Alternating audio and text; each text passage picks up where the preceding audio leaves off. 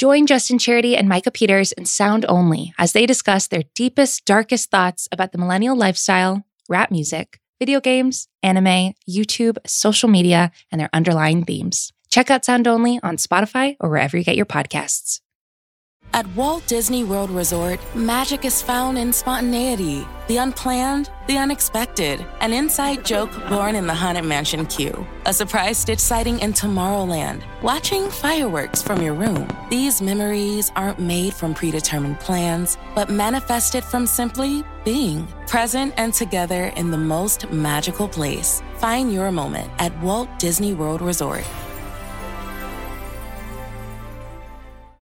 This episode is brought to you by Brooks. Calling all running nerds, Brooks has just dropped the Go 16, a sweet name for an even sweeter shoe. If you're looking for comfort for that morning jog or when you're hopping on that treadmill, look no further than the Go 16, which has a nitrogen-infused cushioning. That means it's nice, soft, and lightweight. So you got the comfort, but you don't sacrifice the speed. Turn those everyday miles into everyday endorphins in the better than ever Brooks Go 16.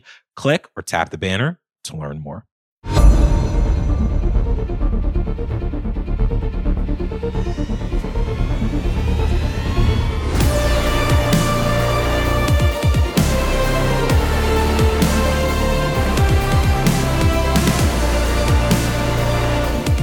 Welcome into the Ringerverse.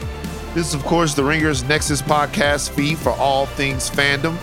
I am Van Lathan, host of Higher Learning with Rachel Lindsay and Van Lathan. He is Sick Steve Almond. He is Jomi the Explainer Adeniran. And we are, of course, here. Wait, I don't get a shout out? Yeah, I was about to shout you out. I'm about to shout you out now. I thought you forgot. No, it goes, we got to do, you're the anchor leg of the Midnight Boys. Oh, so shit, okay. I say, hey, and then I come back and I say, of course, we're here with Charles Holmes, host of the Ringer Music Show, but together we are the Midnight Boys. Now, Charles, I have to be honest about something.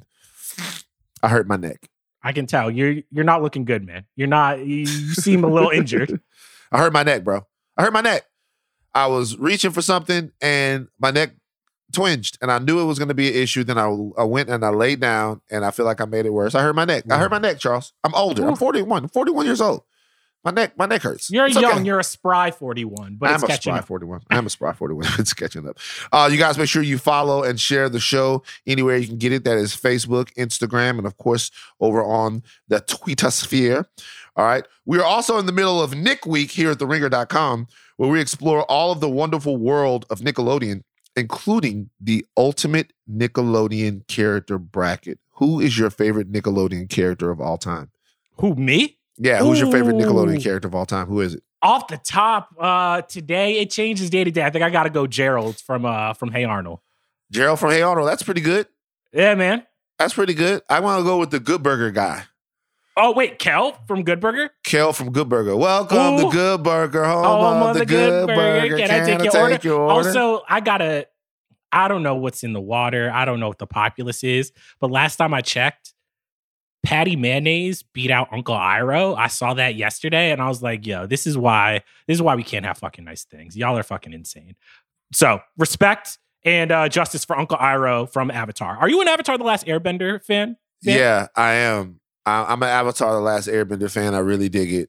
I wrote one of the worst, most scathing reviews I've written about any movie, though, is when I reviewed M. Night Shyamalan's The Last Airbender movie.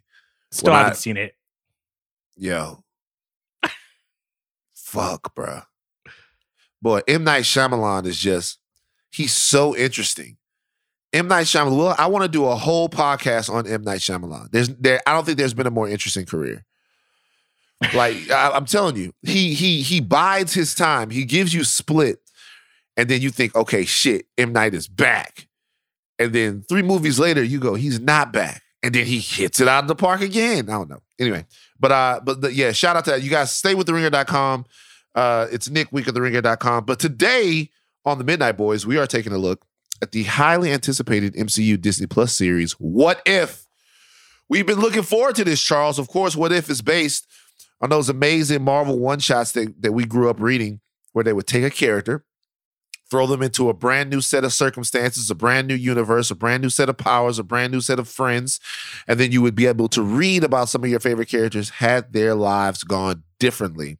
This What If, though, threatens to permanently alter and fundamentally alter the landscape of the MCU as we know it. All right, we're going to talk about that in a second. Also, House of Mal is back on Friday. A deep dive analysis of What If. She get in there, get into Mal, some of the deeper dives, as well as some of the fun surprises she's going to have on there. Midnight Boys, instant reactions, House of Mal, deep-Deepalonian. Oh, that was pretty good. That was pretty good. So they're going a little deeper right there. All right, Charles, it's time to get into it. Are you ready? Yeah, let's run that spoiler warning, Steve. You know what time it is. We're getting ready to talk about the episode. You're listening to a reaction podcast. The spoilers are coming. Here come the spoilers for episode 1 of What If. And in episode 1 of What If, we have the story of Agent Carter, Peggy Carter, becoming the first Avenger. Mm-hmm. Okay. Charles, your thoughts. All right, before we get into first thoughts, I want to give a blanket statement, okay? I am going to be very honest about the first episode of What If. Here we go. I do not feel like this is just my feelings on it. Okay. Please, guys, if you liked it, more power to you. This is just... I gotta be real. If everybody's like, we want Marvel movies and all superhero movies to be treated the same as, Oscar movies and all this stuff. If that is true, then we need to be able to be critical about these things. And I just, blanket, did not really feel the first episode of What If. Like, I'm really trying not to go in too hard, but it was not it. Van, I believe you watched it twice. What was your initial, not your second after the second watch, what was your initial reaction after you watched the first episode? So here's the thing. I'm glad you asked that. What was the initial? The initial, after I watched the first one, was, that's it? That's the whole thing. But after I watched it again, I think I was able to fall into the show a little bit more. So this is what happens to me. I don't know if this happens to other people that are out there. I think I almost have to fight with my expectations in enjoying some of these things sometimes. Not my expectations, but it's not expectations so much as it is my premonition of the show. I have a premonition of the show. I almost tell the future about how it's going to make me feel. And if I don't get that immediate feeling, then I have an adverse reaction. But that's not fair to the art. It's not fair to the show. You have to allow the art to imprint upon you something and try to examine it and enjoy it in a vacuum as much as possible. And on the first viewing, it's difficult to do. On the second viewing, it's a lot easier. Same thing happened with Suicide Squad. I think I told you that.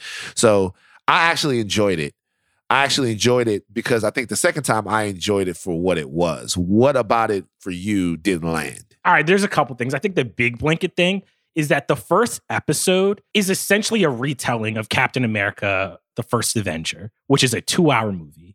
And the twist of this is that Peggy Carter gets injected with the super soldier serum instead of Steve Rogers. I think the big on just a fundamental story level is they try to condense a 2-hour movie into 30 minutes. And at points, the episode more so felt like a Wikipedia entry for Captain America, the First Avenger, instead of telling its own story. A lot of the beats of it, it wasn't enough of a twist. I think the greatest what if stories fundamentally make you think about this character differently or the story differently.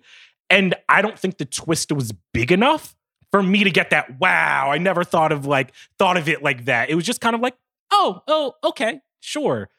So I think, and you said it yourself, the first viewing, I definitely did get that's the big salvo. That's it. That's the only thing we're getting. So what do you story-wise, did you feel like it was too similar to Captain America, the First Avenger? Well, yeah, of course. I mean, it's not too similar, but of course it was very similar. It's sort of retelling that story as if Peggy were the First Avenger. So you're going to get similarities and there are going to be some things that are the same. I think if I was to agree with you, what I would agree with is not even so much the beats of the movie. Are Peggy Carter and Steve Rogers dissimilar enough for their stories not to be nearly identical if she had gotten the powers and not him? You know? Wouldn't this be a completely different story if Howard Stark? That's exactly what I was thinking. They're too altruistic. Like, Peggy and Steve have very similar moral compasses where it's like a lot of the stuff that like Peggy does in this, I'm like, that's exactly what Steve would do. So it's not, I didn't feel like I learned anything about Peggy as a character through this.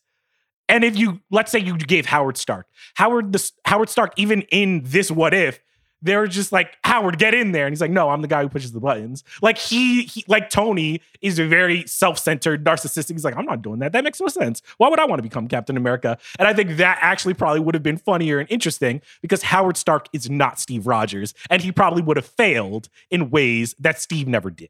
Well, that being said, though, I really enjoyed watching Peggy on point. I enjoyed watching her.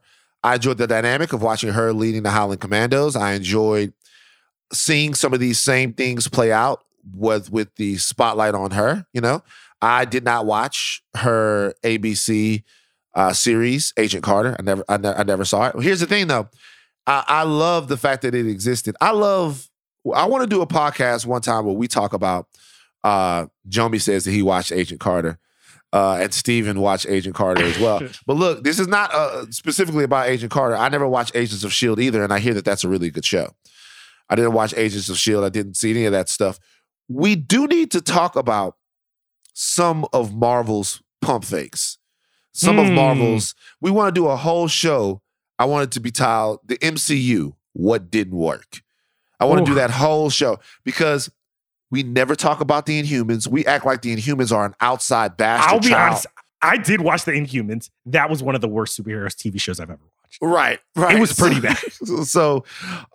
But when I say this is because I didn't watch that show, it was so fun watching Peggy get to do her thing, man. It was fun to see her big. It was also fun to see, I think the best part of it, it was fun to see a reverse of the relationship between her and Steve Rogers, because it confirmed something that I always thought, which is that she liked Steve even before. That was my favorite part of the episode. Yeah, like she liked Steve even before he underwent the experiment. Before he took the serum, she had a soft spot for Steve. She liked his heart. You know, she didn't look. So what? Maybe he's not, a big episode for the Short Kings. Maybe he's not as he became more after. He's big, muscles. Chris Evans looks great, but I think she liked him before. And I like to see their relationship maintained because it really drove home the fact that they're actually soulmates and she's not just going after the quarterback of the football team. I actually think Captain America, the first Avenger is not one of my favorite MCU entries. I think it was important to set up Chris Evans' Cap, but it was during that weird phase where the MCU still kind of had misses like Iron Man 2 or Thor the Dark. It was a weird phase for them. But the thing that I actually liked about What If is that it did a very, very good job where I think the first Avenger failed a little bit in selling Peggy, Cap, them being Cap being someone he would rearrange all of time to go back and be with this woman. I think it did sell that in a way where I was just I actually want to see now more of this version of Peggy and this version of Steve's relationship. Now, the other thing that I think was an uncanny valley thing, and probably I think the worst part of it, is I'm a big animation buff. I love cartoons. I love animation, anime, US, cartoons, whatever. Animation did not work in this. Well, if the animation doesn't work in this one, then that's going to be a running theme for the entire show because I don't think that you're going to get much stylistic deviation in terms of what the animation is going to be. So you fundamentally don't love the animation on What If. At least not in the first episode. I think there was a couple things. I think them so heavily basing this off of how the characters look is a fundamental flaw because a lot of these characters, some of them are voiced by the actors that play them in the movies, but some are not. So there were moments in this where a character would talk, like my mind would be seeing them. Like they, even if they were a cartoon, I'm like, this still looks like the character. And then they would talk and I'm like, that's not their voice. And like that immediately did the thing that you never want a TV show or movie to do, which is take you out of the thing. You know what I mean? Because there were some points where like, I was like, that's not how that character is supposed to sound. And I think if I was like giving edits, I would be like, is there a version of this show where stylistically the characters look less like the actors? So even if we cannot get their voices right, at least when you're seeing them, we're like, oh, I know that's like a version of Captain America or Iron Man or whatever, but they're not waiting for this actor to show up. Is that totally like unfair? No, I mean, look, animation style is always, that's one of the things that I think as a fan of anything is the most subjective. Sometimes when I'm watching DC EU content, I'll turn something on, like the DC expanded universe, you know, when you're watching those DC animated movies, or even like just the Marvel animated stuff. I'll turn it on, or even I'll watch a trailer for it. And if the animation doesn't work for me, I won't even watch it. Like sometimes they did Batman, and this shout out to all of my Attack on Titan fans, right? I like anime, but some of the Batman movies that they made were in an anime style animation. For some reason, that doesn't work for me. It's harder to pull off for Batman. I want to see Batman the way I envision him from the comic books. You know, it meshes things up for me. It was hard for me to wrap my head around it. So for me, you know, if animation doesn't work for you, then there's nothing really. That's a completely personal thing. Like animation is one of the most embedded things into our subconscious as kids who grew up watching stuff on Saturday morning, and we know what we like when we see it. Even when Toy Story first came out back in the olden days, it took me a second to get used to that. You know, it didn't take you a second because I was a kid. It was just what I knew. You know what I mean? Give me the cartoon, Daddy. That's what you were saying. This was you when Toy Story came out. I want to go see it. Hey, it's Toy Story, Daddy. I want to see it. Charles, we can't go see it. You guys will go, I want to go see the movie. That was you.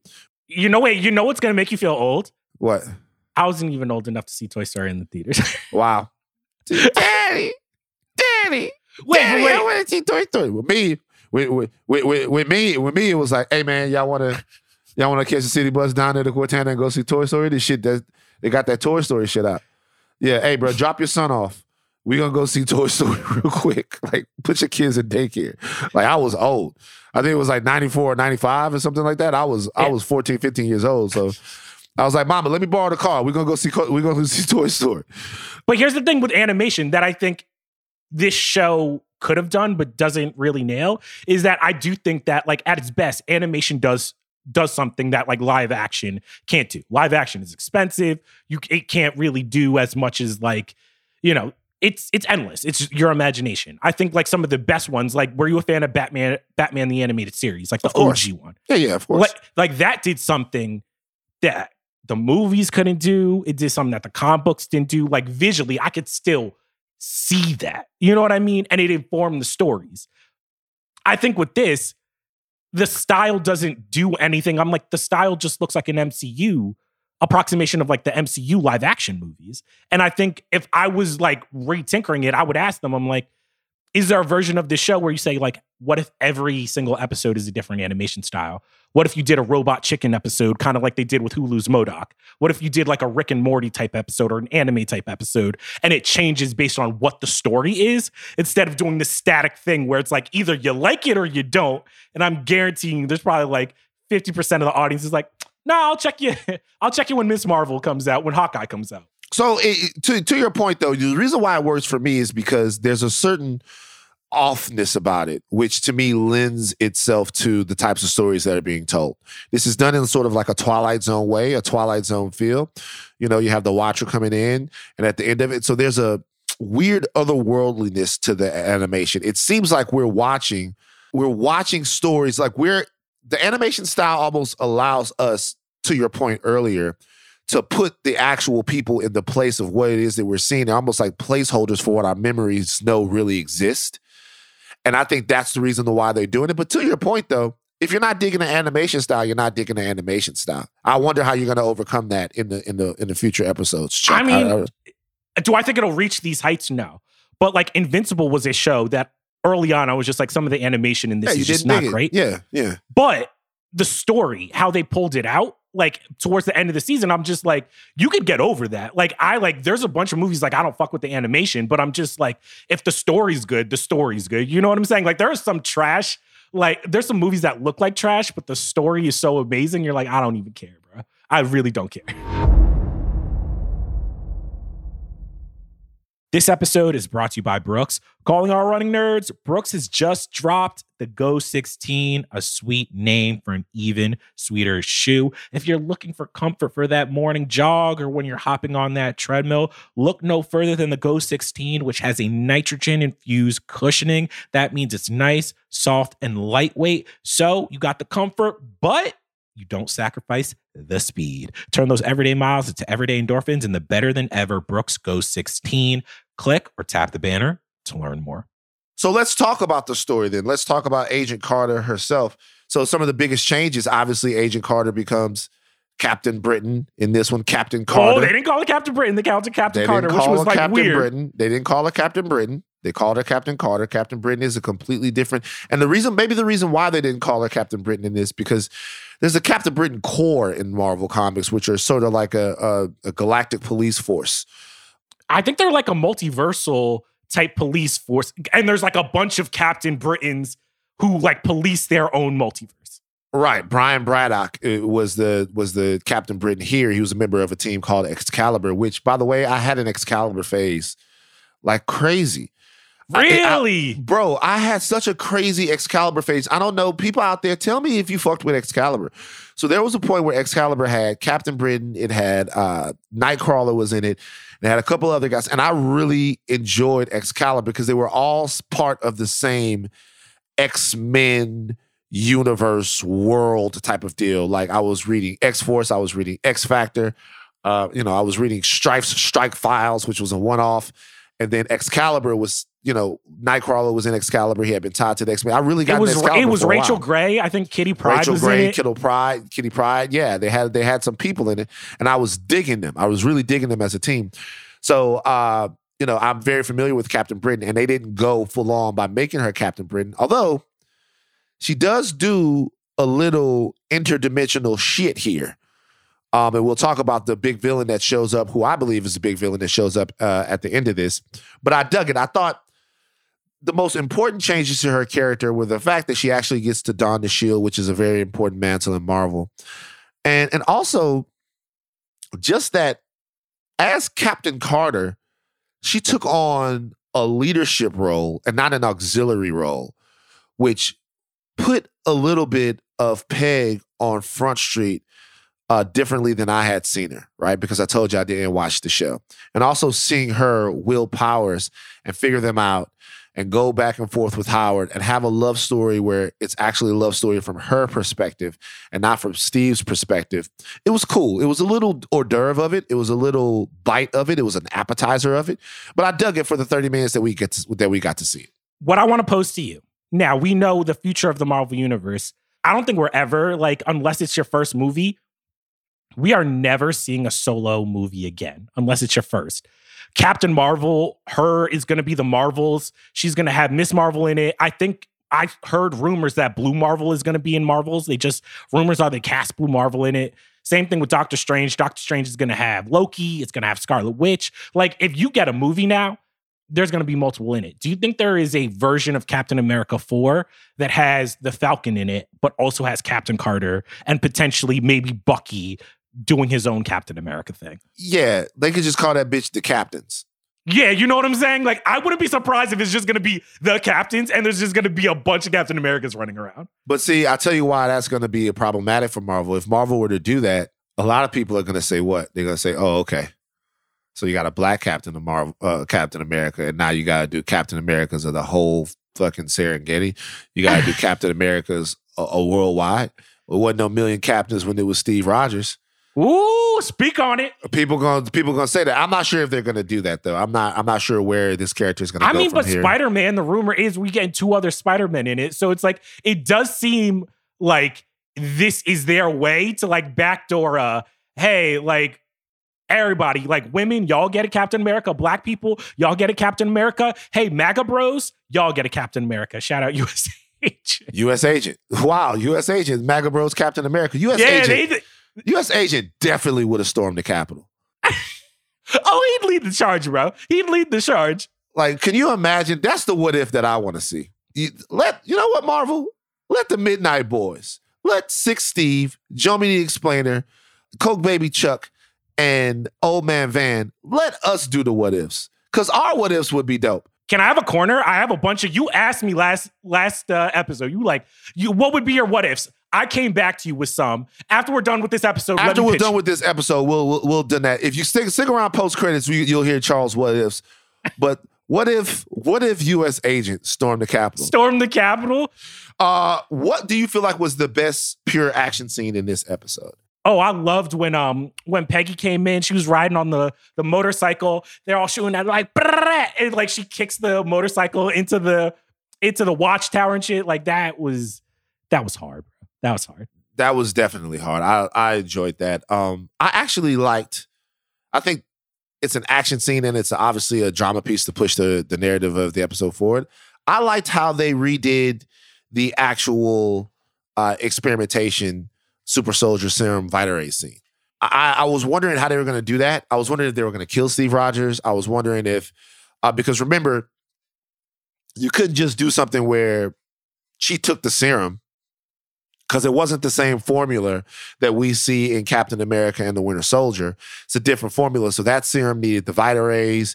It needed all of that stuff. So someone's going to have to volunteer for the experiment in Steve's place. And I liked seeing how they did that. I enjoyed seeing that they, had somebody bust in. She saw it.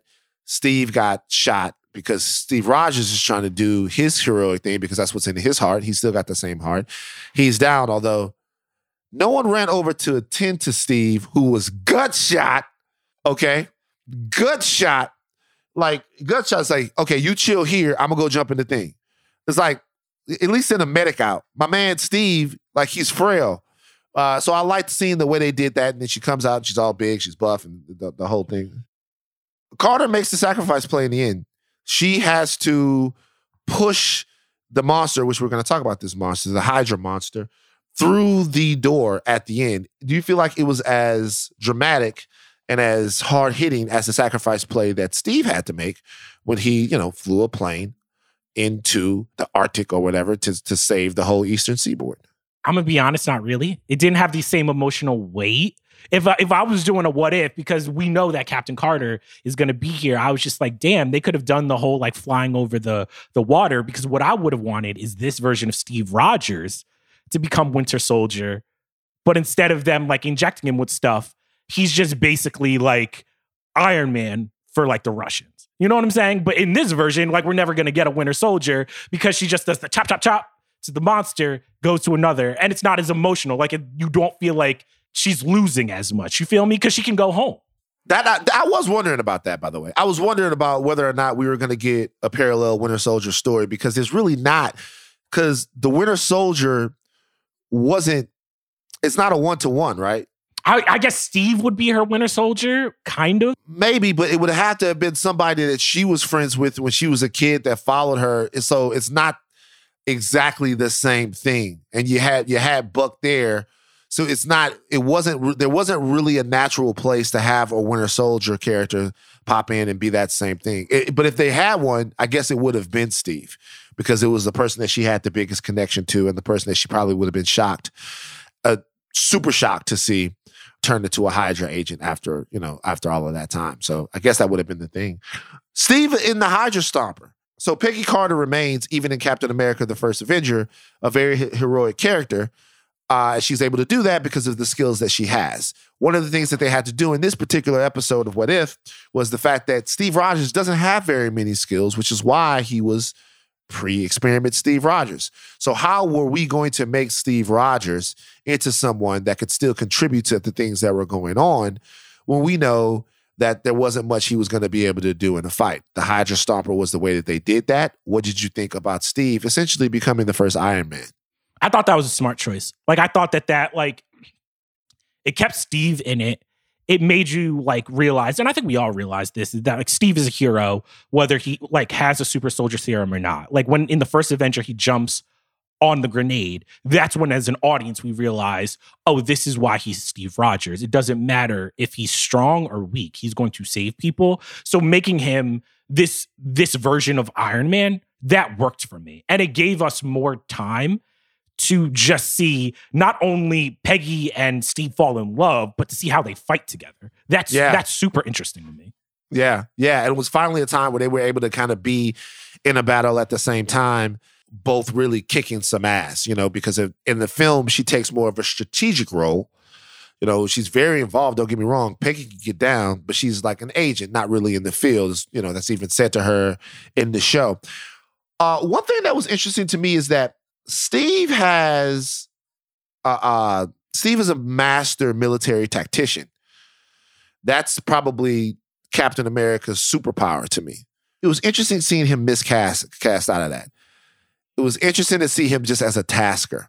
Like Steve Rogers doesn't have all the answers. He comes in a scrape, but somebody else has got to be there to figure it out and make the big sacrifice and really come up with the big play. It was cool. It was cool to see Steve as something other than the leader, because in all of the MCU, we only ever got to see that Steve Rogers for 45 minutes maybe?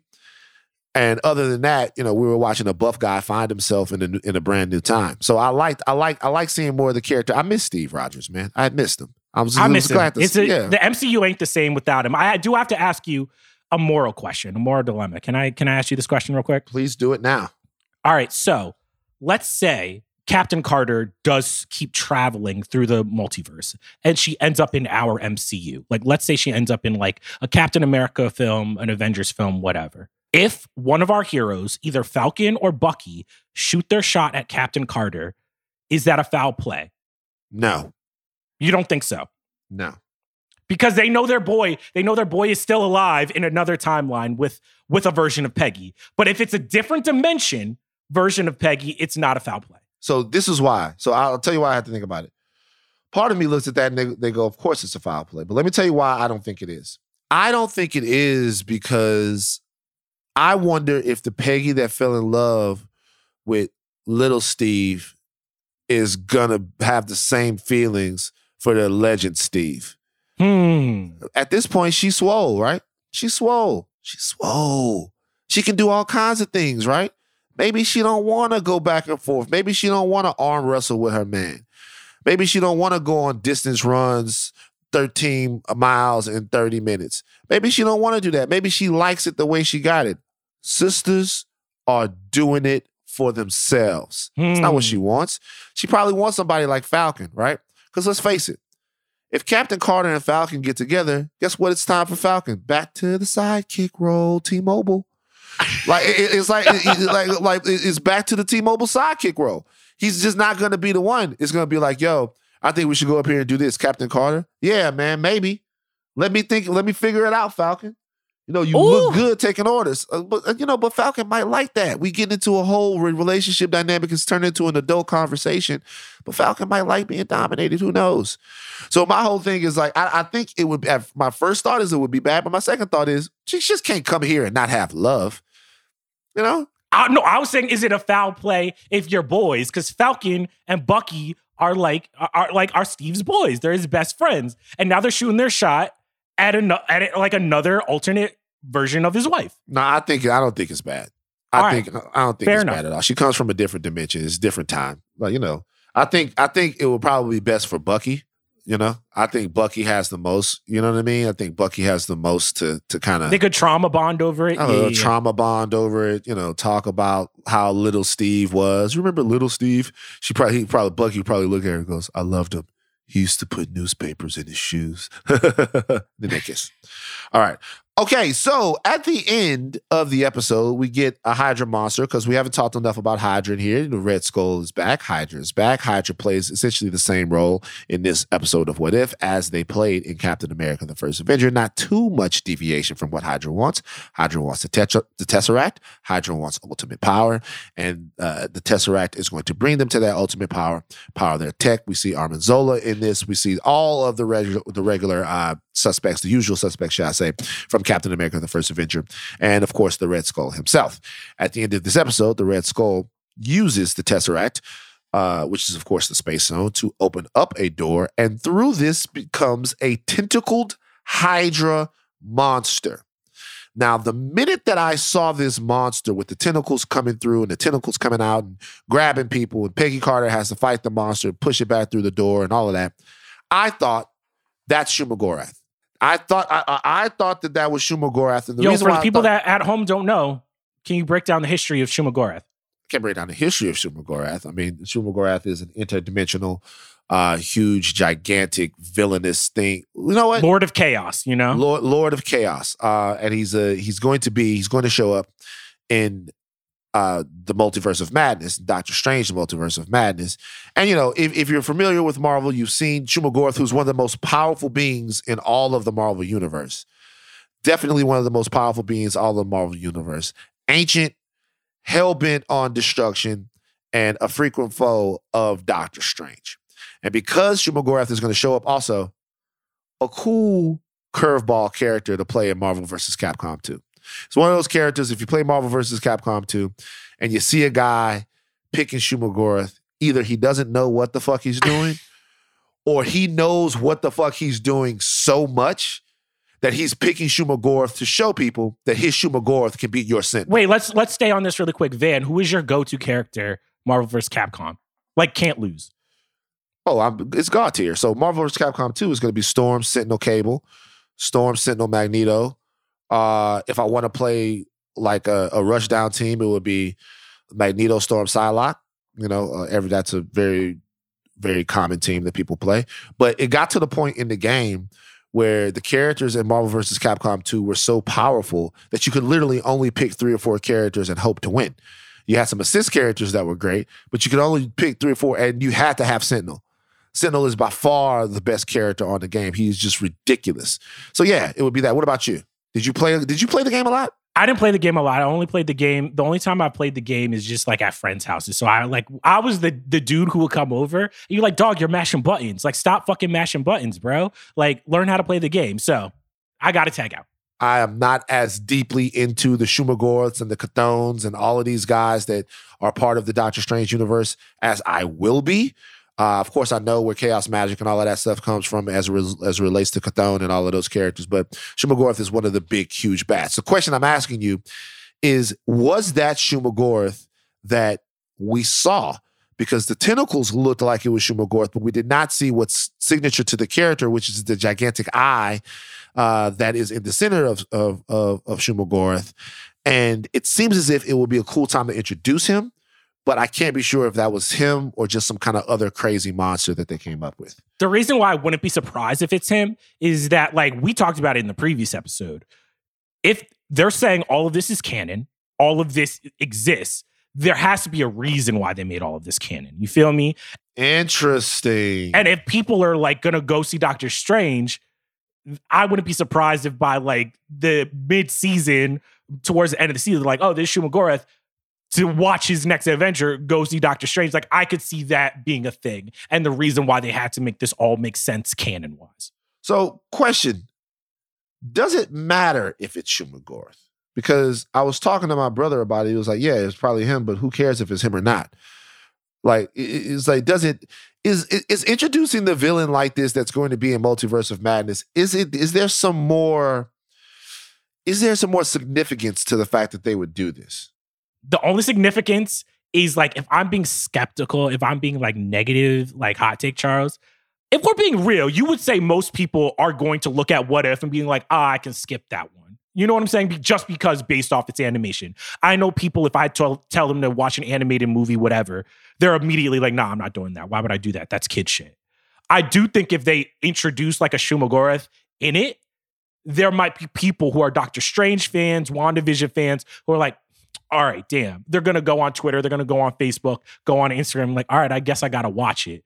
And that's how they get people invested in something that's going to be very hard to get people invested in, just because a lot of people I know do not fuck with animation. And I think that's another reason why you've seen the brass at Marvel talk about how this could possibly be canon, because what they're saying is you have to watch this. You need to watch this. So over the course of the next couple of episodes, what we'll probably see them doing is putting things in there and planting things in there that have a great deal of importance, because these things have to be consequential. They have to be consequential. That's what the MCU has made itself into. It just all has to mean something. Wait, can I ask you before we wrap up this really quick about being consequential? Okay. When we were doing the Suicide Squad episode, you were talking about how it's going to be tough for Marvel, where they are in a space where they are experimenting a lot. If I was saying the one thing as a fan that I'm running up against that's making things hard to enjoy, is that it still seems like we're so stuck in the Infinity Saga and the past and remixing the past, whether it's Black Widow or Loki or some of the stuff in WandaVision and Falcon. And I did enjoy parts of all of those, but it does still feel like we are so stuck in kind of the greatest hits of what the MCU gave us, instead of what's the future? What's the present of the MCU? You know what I mean? I can understand why you would be saying that. What I guess I'm trying to figure out is, you don't feel like there was more to those stories. I mean, you can't just turn the page. You have to sort of move forward, and you know what I mean? You don't feel like there was more to those stories? I feel like there was more, but I do feel like, we're at the point where I'm hearing about these stories. I'm seeing these stories remixed so many times because they're TV shows. And because Black Widow was set in the past, I can't lie to you. I'm itching to see what's the future? I want Doctor Strange in the Multiverse of Madness to show me, to get me excited for the future in the same way the last episode of Loki did, where it's all right, cool, we got Kang. All right, cool, we got new villains. All right, we're marching forward, instead of being all right, you remember this movie that released 10 years ago? We're going to do it again. That would be my biggest pet peeve. Yeah. Okay. I mean, but when you do the what ifs just as a function, you're going to have to do the what ifs with characters that we already know. Oh, I think you could do it with characters we already know, but I do think that we need to be, and this might happen in episode 2 and 3. If they push the concept crazy, I think then I'll enjoy it a lot more. Make me do some shit that I would have never thought of. That's what I think the challenge is going to be. Fair enough. And I guess for me, I am solidly, I don't want to separate myself from the people here. I am solidly confident that we're going to see a little bit more experimentation and a little bit more what ifiness from the What If show in the next couple of weeks. I really enjoyed this one. I thought it was cool to watch. Did it give you the same feel as some of the shows that we just watched, where the stakes were crazy? No, but remember, we're watching Marvel's version of the Twilight Zone right now, and I thought that they have done a really good job at selling that this is Marvel's version of the Twilight Zone.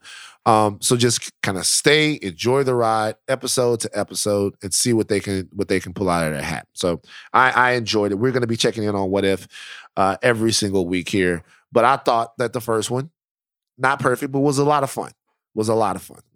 And Charles, even though you may have not been as good on this one, it wasn't enough to sour you on the whole series. I think I'm going to give them. Here's the thing. I'll try to. I'm being positive. There have been stuff that I have not liked in the beginning of the TV shows, and they end up sticking the landing. So I think I've learned, same Loki. I've learned, they ain't doing Kang. They ain't introducing Kang. They're not going to do that shit, and they did. So I think they have enough rope for me to be all right, let them get a couple episodes in. You know what I'm saying? Let's check in episode 5, and if it hasn't grabbed me in episode 5, that's a them problem. But I got to give them rope to show us what they're working with. So yeah, I think I'm gonna give it a little bit of rope to see if they can stick the landing. I hope they will. Word up. This episode is brought to you by Jiffy Lube. Cars can be a big investment, so it's important to take care of them. I once got a car that I started out with 25,000 miles on. I got it to over 200,000 miles.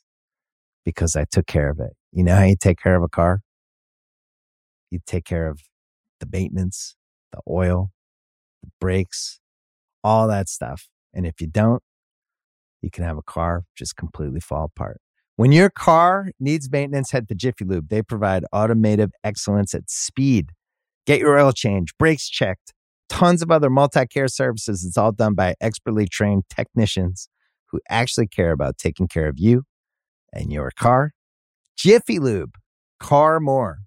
To find coupons and start an instant online estimate, visit jiffylube.com. This episode is brought to you by Anytime Fitness. We're not all professional athletes, but we all have health goals. That's why Anytime Fitness gives you access to personalized plans and support from a coach. Plus, you can track your training, nutrition, and recovery progress with the Anytime Fitness app, just like the pros. With 24/7 access to more than 5,000 gyms worldwide, get more from your gym membership. Visit anytimefitness.com to try it for free today. Terms, conditions, restrictions all apply. See website for details. All right.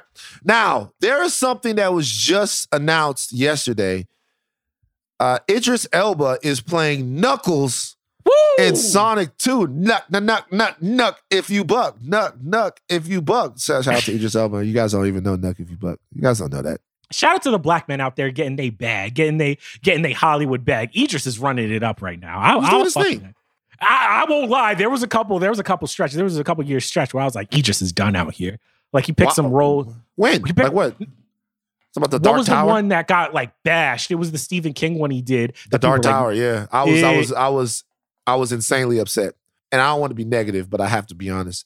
I didn't devote all of my life to reading about the gunslingers, about Flag, about all of these guys, right? About Roland, to have them turn around and put out that Airbus bullshit that they put out when they made the Dark Tower. They didn't even fucking try. That is one of the richest, most textured works of fiction. Stephen King is such a brilliant writer. And for them to turn around and put out that Airbus bullshit, I was very, very upset. I didn't blame Idris. I pretended like the movie never existed. Matthew McConaughey never did it. Idris Elba never did it. It never happened. Go back and I'll read the books. Plus, if you're going to do the Dark Tower, you can't do it in the movie. You have to do like a 9-10 part HBO miniseries or something like that. But shout out to Idris Elba. He is Knuckles. And in celebration of him being Knuckles, we're going to do something called 3-on-3. 3 categories, 3 picks per categories based upon one fandom theme. We're going to make our own picks. Jomi and Steve are going to team up for the third pick in each category. Okay? It's like almost like a mini draft. This is the video games edition that we're doing of 3-on-3. Top 3 movies based on the video game. Top 3 movies with video game aesthetics. Top 3 movies you'd like to see become video games. And then we're gonna direct you to socials, and we're gonna figure out who won. Now we have a problem here. We have an issue here. Normally, Jomi is he who moderates, but Jomi is actually playing. So the question is, and I'll ask this to all the Midnight Boys right now, who's moderating this? Who's putting this together, Steve? We are going to be directing everybody else to see who their favorite picks are and who even their picks will be. Ooh, okay. All right, cool. Wait, who gets to go first, though? Van, Charles, and then myself and Jomi. And then do we do a reverse, or Van always gets the first pick? Van will always get the first pick. This is not a draft. This is not a serpentine. Charles, I see you're offended right now. Wait, but how am I supposed to win? He's going to take everything off the board. This isn't a competition. This is about you. This is about you. This isn't about taking anything off the board. So we can double up on picks. I mean, if it's the exact same pick that you like, sure. All right, cool. All right, I have the first pick. In video game movies, I am picking a Mortal Kombat. Now hold on, Van. Which year? The original. The fuck? Okay. Yeah, there might have been a couple of Mortal Kombat movies. Yeah. The original Mortal Kombat.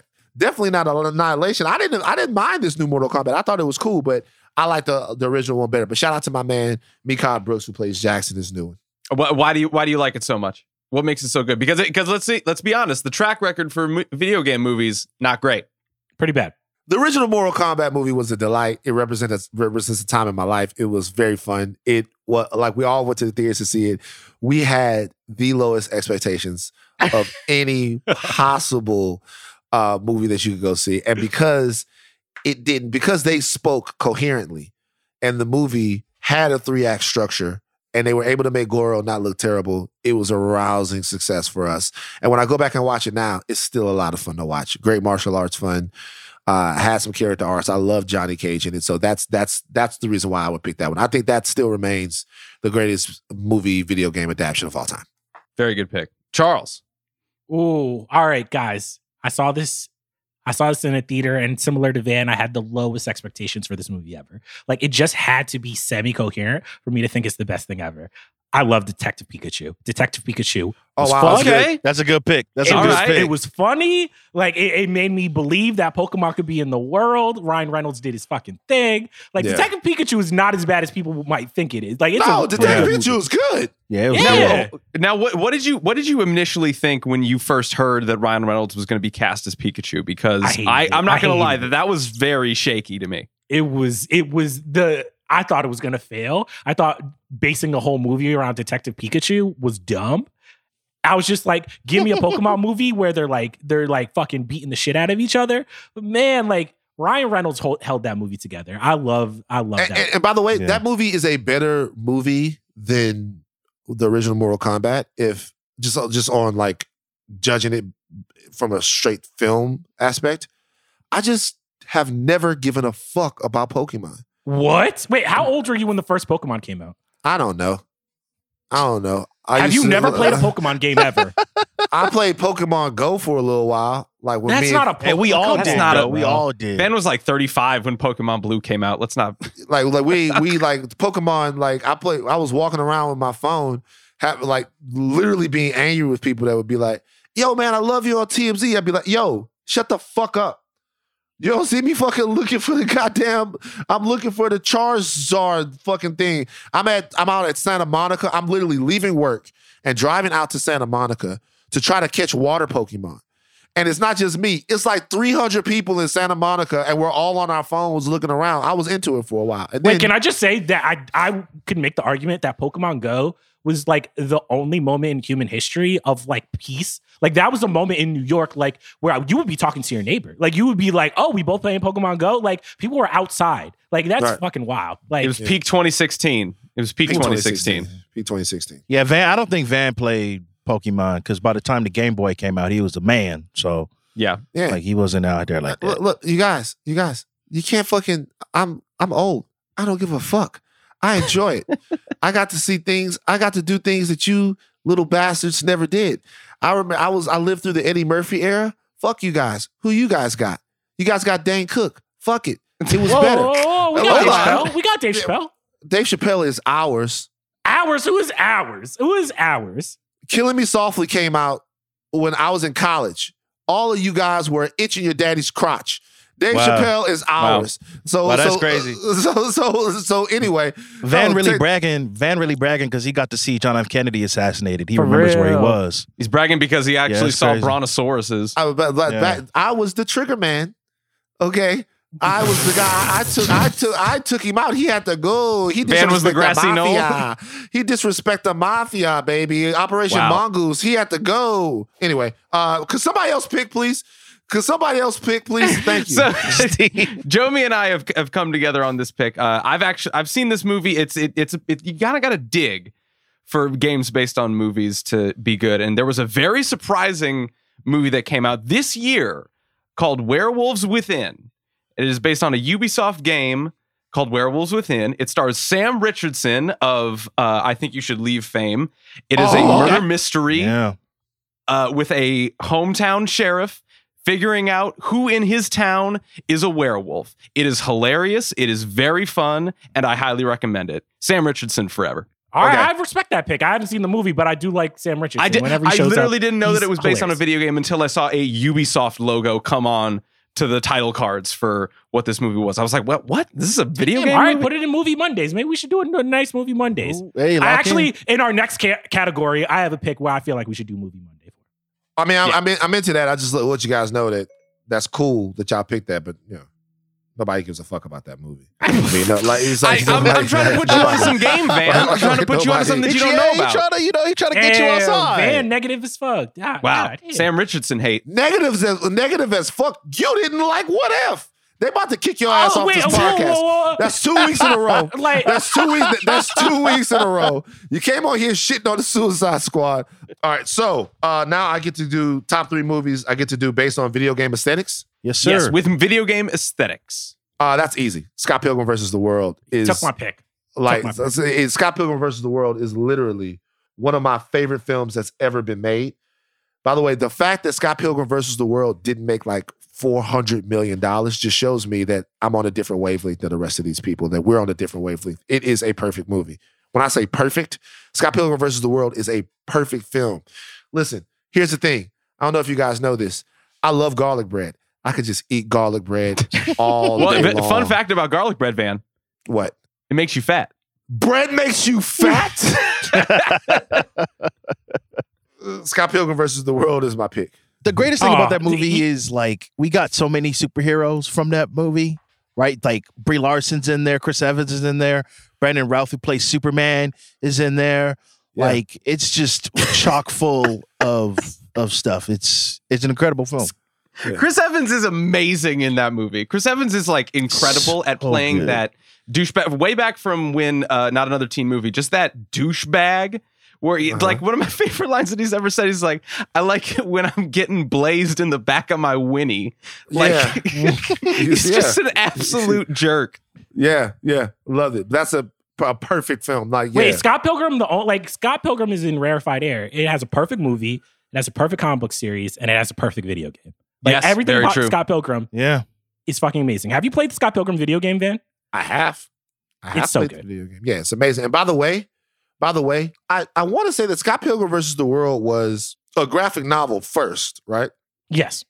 Great graphic. It became a video game, so almost not good for the character. Almost not in the category, but still, we'll make It an exception. adopts a lot of video game aesthetics, and it's a very valid pick. Yes. Last thing I'll say about it, since I think we have all the same pick, is that like Brie Larson's Black Sheep, man.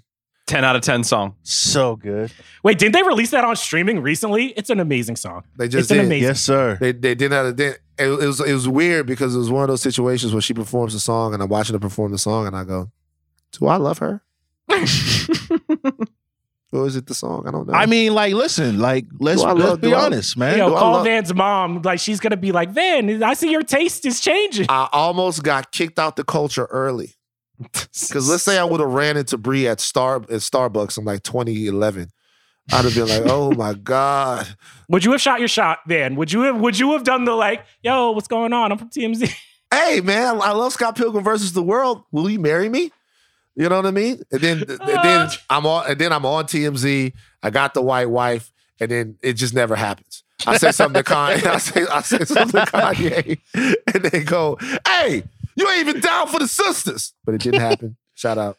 Nah, Van, I'll level with you, man. Like I was late to Scott Pilgrim. It came out like when I was like a little younger. But 21 Jump Street, I was right there with you. Brie Larson, yeah, I was right there with you. That one was weird though because they were old and he was with a college girl. He was with a high school girl. We see you. That would be a perfect movie one day. I would rewatch Scott Pilgrim any day. What a perfect fucking movie. Any day. Perfect. All right, Charles. All right, if I can't choose Scott Pilgrim, I think the only other runner-up would be Wreck-It Ralph.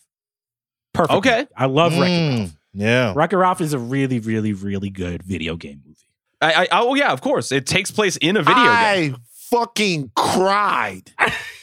It's so good. I saw it at the Grove. When I worked for TMZ. So when I worked for TMZ, I feels like I have a story with every movie, but I'm old. Like when I worked for TMZ, I would go shoot at the Grove, right? And so I would be there with the Grove, waiting for cameras, for celebrities, Leech, Parasite Against Humanity, whatever. It was a check. So I would go there and I'll be waiting. But here's the thing. I would get to the Grove right after the morning meeting, and that would be like, I don't know, 8:00. Nobody shows up at the Grove until like 11 or 12 because it's like a mall type of situation, right? Yeah. So what I would do is as soon as the movie theater would open, I would go to the movies. Hell yeah. By yourself? by myself, and I would Going to be the movies by yourself is the best. But here Great. it is. It was like a private screening though, because this was like the 9:00 show, 9:15 show, and there was never anybody in there. Never. And one day, but your picks were very limited. And one day I decided I would see Wreck-It Ralph. I had no interest. And I go in there and I sit down and I'm watching Wreck-It Ralph. And by the end of the movie, he's finding his purpose. And I'm like crying in my popcorn. I'm like, yo, like I never expected that movie to be that good. It was just something that I saw, but I loved it. So if I'd have thought about it, I would have almost chose that one. Because like it was really, really good. What are you guys gonna pick? What's left? Well, we here. We coalesced. We thought about it. We put our heads together. Only pick left, Tron. Tron Legacy specifically. Never actually saw Tron Legacy. Here's the thing. I unfairly maligned Tron Legacy.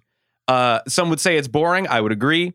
Some would say it's very long. I would also agree. But you could do a whole lot worse for a super awesome looking movie with Daft Punk in it and a bunch of cool chase sequences. It's awesome. There's a dumb CGI Jeff Bridges in it that doesn't look that bad, but it's kind of bad. Olivia Wilde is great. You know, God bless. It's really, really cool looking, and I think something that we probably missed out on for a possible good Disney trilogy. Bring back Tron. Still one of the coolest movies I saw in the theater. Tron Legacy. Yeah, I was so too. I was so in. Like, did you see it in excited. 3D when like 3D was popping off? Yeah, I saw it in 3D when 3D was popping off. At the glasses. At the glasses and stuff, but I really did enjoy it. It's not bad at all. All right. Third category. Top 3 movie you'd like to see become a video game. This one was a hard one for me. I don't know why. Like, I don't know why this one was a hard one for me. I was thinking about all the films out there and the films that I like and the movies I would like to see become a video game, but I got one. John Wick. Wait, there's not a John Wick video game already? I don't think there is. There is actually. Wait, there's a John Wick video game? Yes, there is. It is called John Wick Hex. Oh, okay. Well, then I guess I can't choose that. Well, don't worry. Don't worry. Here's the thing. If you want it to be a good video game, you could still pick it because that video game is bad. Oh, really? Yeah, that video game is bad. Oh, let me pick another one then. I didn't know that John Wick was I thought a long time about that. I didn't Google it. I thought that John Wick was a video game. So in that case, it would be a movie that I like to think of as a brother to the John Wick movie, which is Denzel's The Equalizer. Because those were the two that I came down with. And I'll tell you why. Like, The Equalizer would be a cool video game because he doesn't really use guns. So you'd have to go around and pick up different shit. You'd have to go on different missions to find out people around Boston who needed your help. You'd have to answer the want ads or whatever. But then also you'd have side missions with people that work with you.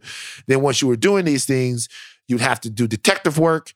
You'd have to avoid people. Then you'd also have to use, like, he makes evaluations and he uses like drills and all kinds of stuff like that to do your kills and stuff. So I think it'd be a good fight engine. I think there's a detective element.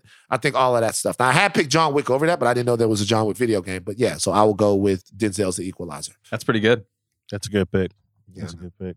All right, guys, I got too nerdy with this one. I got way too nerdy. All right. Okay. Have you guys played my favorite video game of last year, Hades? Yes. Hades is a magnificent video game. It is a fantastic roguelike video game. You're going through dungeons, you're getting power-ups. So my pick, I would want an Avengers Endgame roguelike video game where instead of dungeons, each level is a different Marvel movie and you have to pick one hero, going through it, getting power-ups. And if you die in a timeline, you got to start over. So you could be any character, but each character has different powers and each dungeon is a different timeline. I feel like you're just picking a Loki video game. You're in the TVA bouncing through timelines, fighting your way out of it. Yeah, but here's the thing. I wouldn't want to be Loki. I would want to be like Captain America or Iron Man, traveling through all of the different MCU movies and having to go beat them in one go, like in Hades. That would be my pick. I think that's good. Hades is probably last year's best video game, and I think knowing that like you can interact with other different characters and different timelines that makes it different levels. I think that's a solid pick. My runner-up was I want an Invincible, like Mortal Kombat type game, all Invincible characters, but with the same level of violence as the TV show. So like the fatalities, like you ripping out people's hearts and shit. That would be my runner. There you go. Omni-Man's kind of OP, but all right. Oh yeah, Omni-Man. Yeah. Omni-Man's pretty OP. Yeah. Omni-Man, right. Superman with the stash and the anger problem. I would like to play as Cecil in that fighting game. That'd be great. Cecil will be a great fighting game character. Cecil frustrated Omni-Man. Yeah, it was great. Yeah. Wait, you would have the teleportation powers. You would also get the cyborg guys as you're like coming in to like protect you. You would have incredible taunts. Your ult is probably like the beam coming from space, you know? Yeah. Oh, by the way, I have a runner-up. A video game I would like to see as a live-action movie, Injustice. We need that. Yeah, we need that. Yeah, they're making a. They're making. Do you an think that they animated could make an movie. Injustice movie? I think it would be fucking fantastic. And No, it would be fantastic. Is it possible with the current regime? I'll tell you why. This is another thing that pisses me off about DC. Small tangent. Just take something like this, a story that is inherently cinematic, and make it. You keep doing Superman, do All-Star Superman. Do it. Do All-Star Superman. It's a story that everybody that loves Superman would care about, and people who are alive and have mortality, all of us would care about too. But the best stories, they throw them away, and then they do weird shit. So that's all I'm saying. But Injustice would be good too. That would be great. All right. It's our pick. Jomi. Yeah, this is like really simple. You know, I thought about it for like 2 seconds, like perfect. Mission Impossible, the video game. I fuck that. Think about it. You get like Hitman, right? Tom Clancy's Splinter Cell, right? Nathan Drake, you know, and that type of energy with a little dash, just a little tinge, yeah, of Battlefield, right? Because they have all the big spectacles, all that stuff. I'm locked in. It could be multiplayer as well. You got the whole crew. Think of the Burj Khalifa mission with everybody else in the room. I want to see Ethan Hunt, right? Have to like sneak into like the top of the freaking Eiffel Tower, right? And then have to jump onto a plane, right? And then fight the baddies on the plane, jump off of that plane, right? Into another mission. Just like, think about it, right? Now, I'll just let you know. Excellent. Old Man Van has to weigh in right here. They did make one for the 64 back in the day. And that was terrible. It was bad. It was bad. For the 64. The 64, as much as we love the 64 had a lot of fucked up shitty games. The 64 had some great games. Mario Kart, WCW versus NWO Revenge, a couple other joints too. But the 64 had some fucked up terrible games too. But it's also kind of a beautiful time when they were just kind of making anything and seeing what you could make it do. Like they made a Warriors video game. Okay. Like they made a Glover video game. What is Glover? Gex? Yeah. Come on. Yeah. This is how I know I'm young, because I don't know what the hell y'all are talking about. 64. Wait, you didn't have a Nintendo 64, Jomi? Bro, my first video game, like I dabbled, like I went to friends' houses, but my first video game system was the Nintendo Wii. Bro. That's Damn, you are a kid. disgraceful. Damn, bro. Very disgraceful. That's dope though. Wii tennis. Yeah, we That was shit was hot. living in the trenches. I couldn't get the PS3 or the Xbox, but we got the Wii. PS3 was $800 though. Hey, but we figured it out though. The worst game of all time is probably Shaq Fu. Shaq Fu was bad. We figured it out though. It's culturally important though, I feel. Culturally important, but a bad movie. Yes. Bad video game. All right. So what we're gonna do is we're gonna have you guys vote on who you think has the best 3 films. Is it Van, Charles, or the tag team of Jomi and Steve? So find your way to our socials on Instagram and Twitter at Ringerverse, and join the Facebook group on Facebook, The Ringerverse.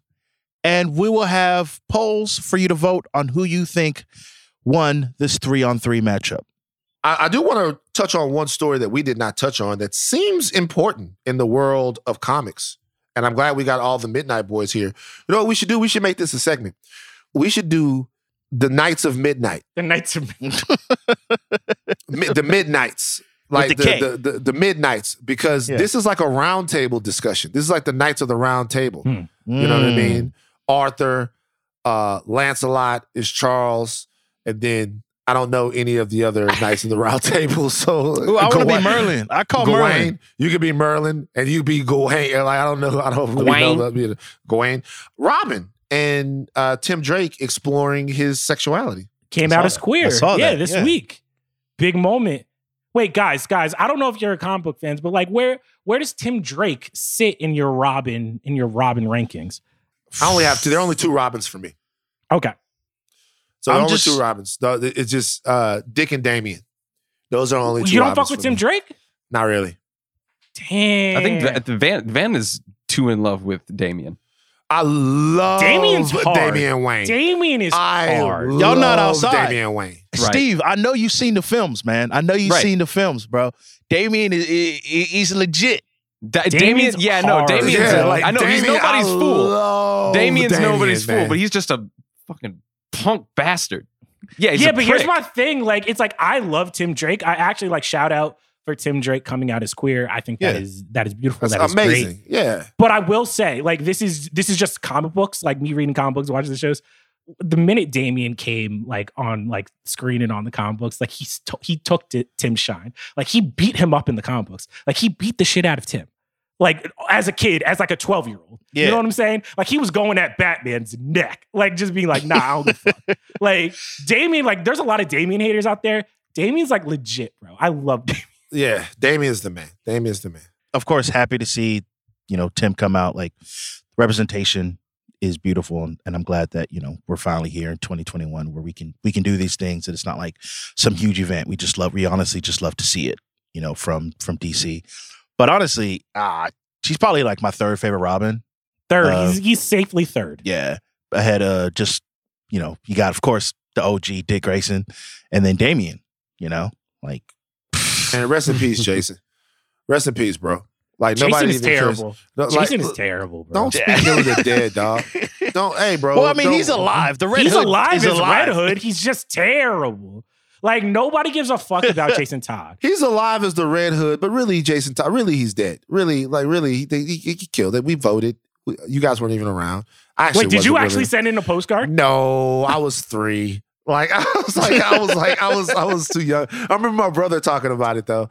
My brother was like 9 or 10 or something like that. I remember my brother talking about it, but no, like they voted and they killed him. But they brought him back. All right. And that is it for us today. Jomi directed you to all of the socials, but we're also going to need you to go to those same socials and follow us on Facebook, IG, and Twitter. Please follow and share the show. Make sure to check in with Mallory Rubin for her deep dives on Marvel's What If. That is part of the House of Mal, which will be on Friday. Also, make sure you check into Nick Week here on theringer.com. They're having a lot of fun talking about Nickelodeon stuff, taking me back to my childhood. Shout out to You Can't Do That on television. Love that show. I don't know. Slime. Great show. All right.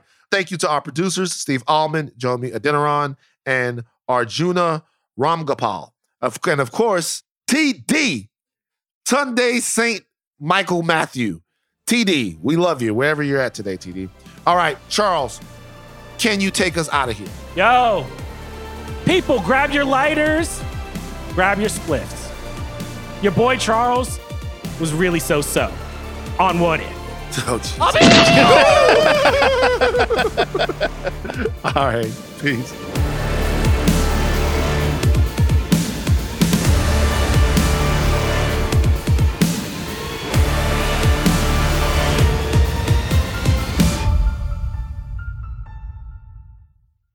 I need to pitch you on my What If ideas really quick. Mm-hmm.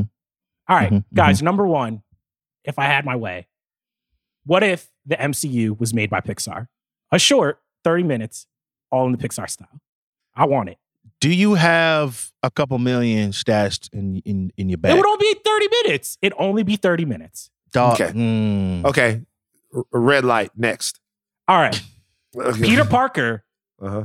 in Thor, in the original Thor, picks up Mjolnir. Oh, that's a green. That's a green. Yeah, it's light. locked in. Right there. So he like, but we're doing it We're doing it Firestorm style. So he still has Thor in the back of his head. So whenever he turns into Thor, like he's still like Peter Parker. He looks like Peter Parker, but he has like a mad Thor telling him what he should be doing the whole time. When he picks up Mjolnir, does he just immediately get like a beard and like the braids down Ooh, the I back? don't know. Should he?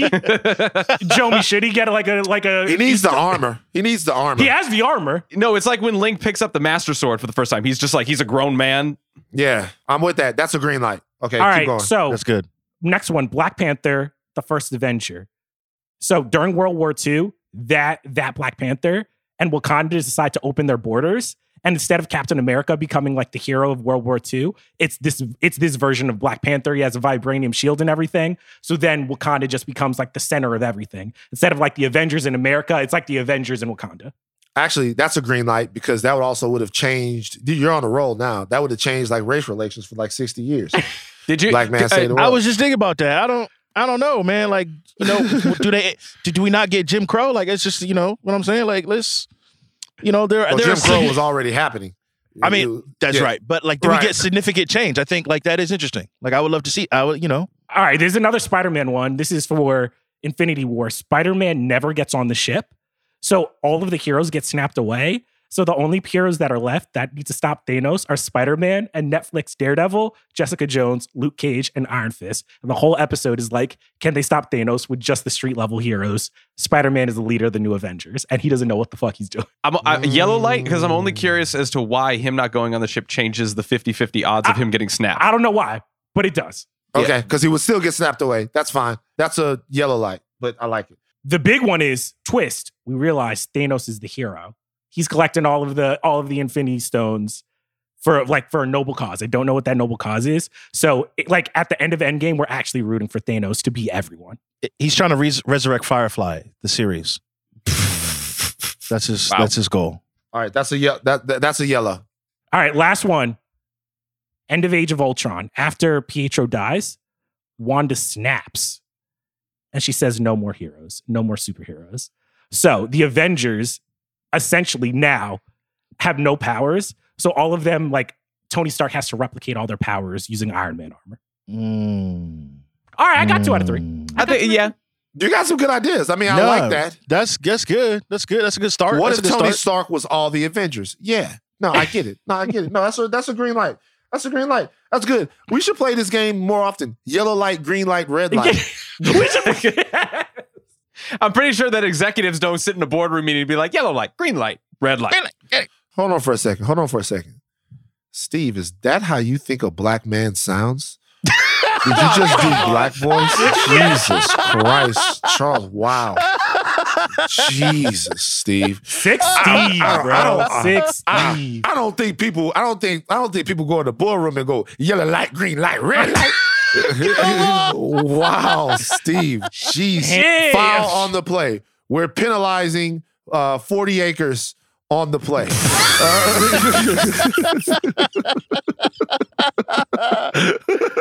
Oh, man. Fox Sports Steve's out here. Hey, I'm hosting the XFL next week. Thank you. This episode is brought to you by State Farm. You might say all kinds of stuff when things go wrong, but these are the words you really need to remember. Like a good neighbor, State Farm is there. They've got options to fit your unique insurance needs, meaning you can talk to your agent to choose the coverage you need, have coverage options to protect the things you value most, file a claim right on the State Farm mobile app, and even reach a real person when you need to talk to someone. Like a good neighbor, State Farm is there.